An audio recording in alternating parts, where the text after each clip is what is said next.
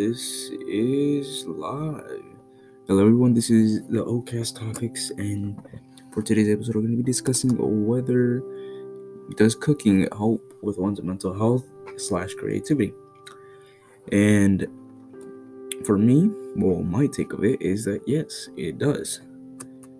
How, you may be asking? Well, one article by livekindly.co livekindly.co explains the seven surprising ways cooking can boost your mental health.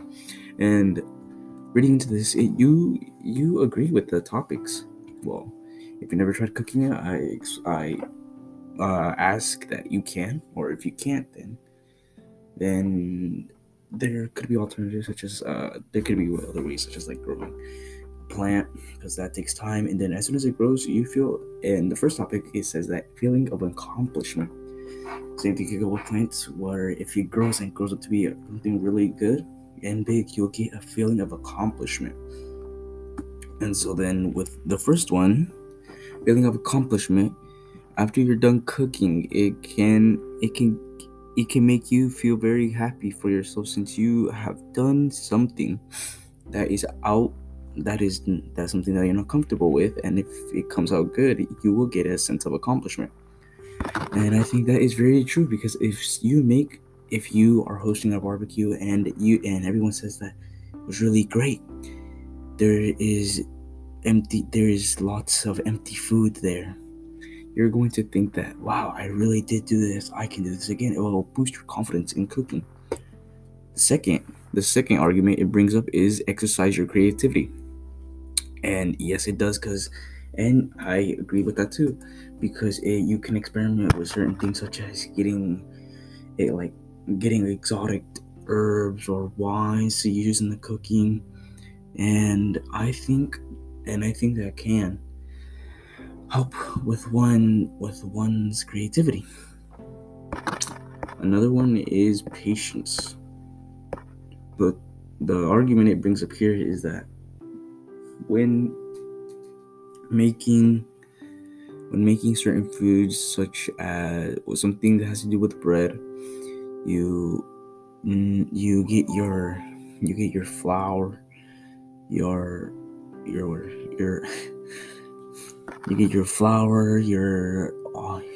oil, and then your yeast. You put all that in there, and then you have to wait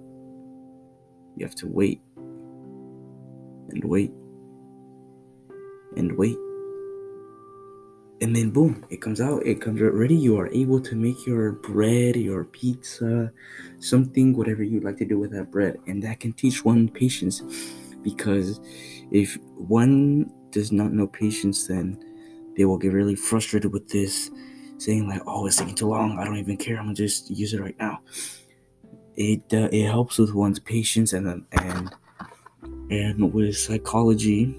In the argument brings up here by Psychology Today, and I quote the quote saying, patience doesn't mean passivity or resignation, but power. It is an emotionally freeing practice of waiting, watching, and knowing when to act.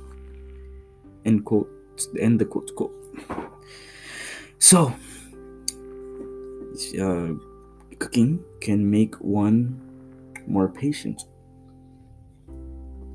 And the fourth topic it talks about, or the fourth argument it brings up, is that it connects you with others. And in this section, it says that it can make you use uncomfortable things, such as exotic herbs, wines, and when you're using them, people who have experience with that can relate to you, because you are using those products. And the fifth reason why is that it improves your relationship with food. How, you may be asking? Well, it says here, according to Dr. Susan Moore, a spokesperson for the American Dietetic Association, children whose parents invite them to cook with them think positively and healthy food. Many, including myself, were raised in households where they were never taught culinary skills. Taking the reins and teaching yourself how to cook can not only lead to improved confidence, but also eliminate the feeling of dread when dinner rolls around and you're not sure what to do. End quote. So with Dr. Moore, it talks about how it could make you from her experience, she says that when you're cooking, you want to cook something more healthier for you, so then you don't struggle when the time comes around to eat your third and hopefully last meal of the day. And the sixth reason is that it helps you get organized. Well, how, you may be asking? This is because when you are cooking, you have to make sure every ingredient is there. If not, then it will not come out perfect. Well, not perfect, but it might not come out great. It might be forgetting. Let's say you forget some tomatoes or onions in the taco, in a burrito. To be more specific, let's say you forget the onions, or if you don't like onions, let's say you forget the cilantro. You could eat it, but it wouldn't be as great if it had those said ingredients in. So cooking can make you more organized. Make sure that you have every single thing there, every single ingredient in for what you need. And the seventh option is getting healthier. It says here that if you have health goals, if you have health goals, try cooking at home from a few nights a week. People who cook at home tend to eat healthier than those who go out and eat weekly. According to a study from the Journal of Public Health Nutrition, one of more than 9,000 participants aged 20 and older, the study found that those who could cook at home consumed less calories on average and are less likely to choose fat foods when eating out. End quote. So when you are cooking, it can really help decide one's eating habits, and that could be good for your physical health. So then you may not be overweight, and that you may not be malnutritioned, because we do need certain foods to keep our diets in check. And my take on, does cooking bring benefits? After reviewing those 7 quick topics, I would say yes, because it can improve one's creativity, make them eat more healthier, get them organized, improve their relationships and connect with others, which I think is really great.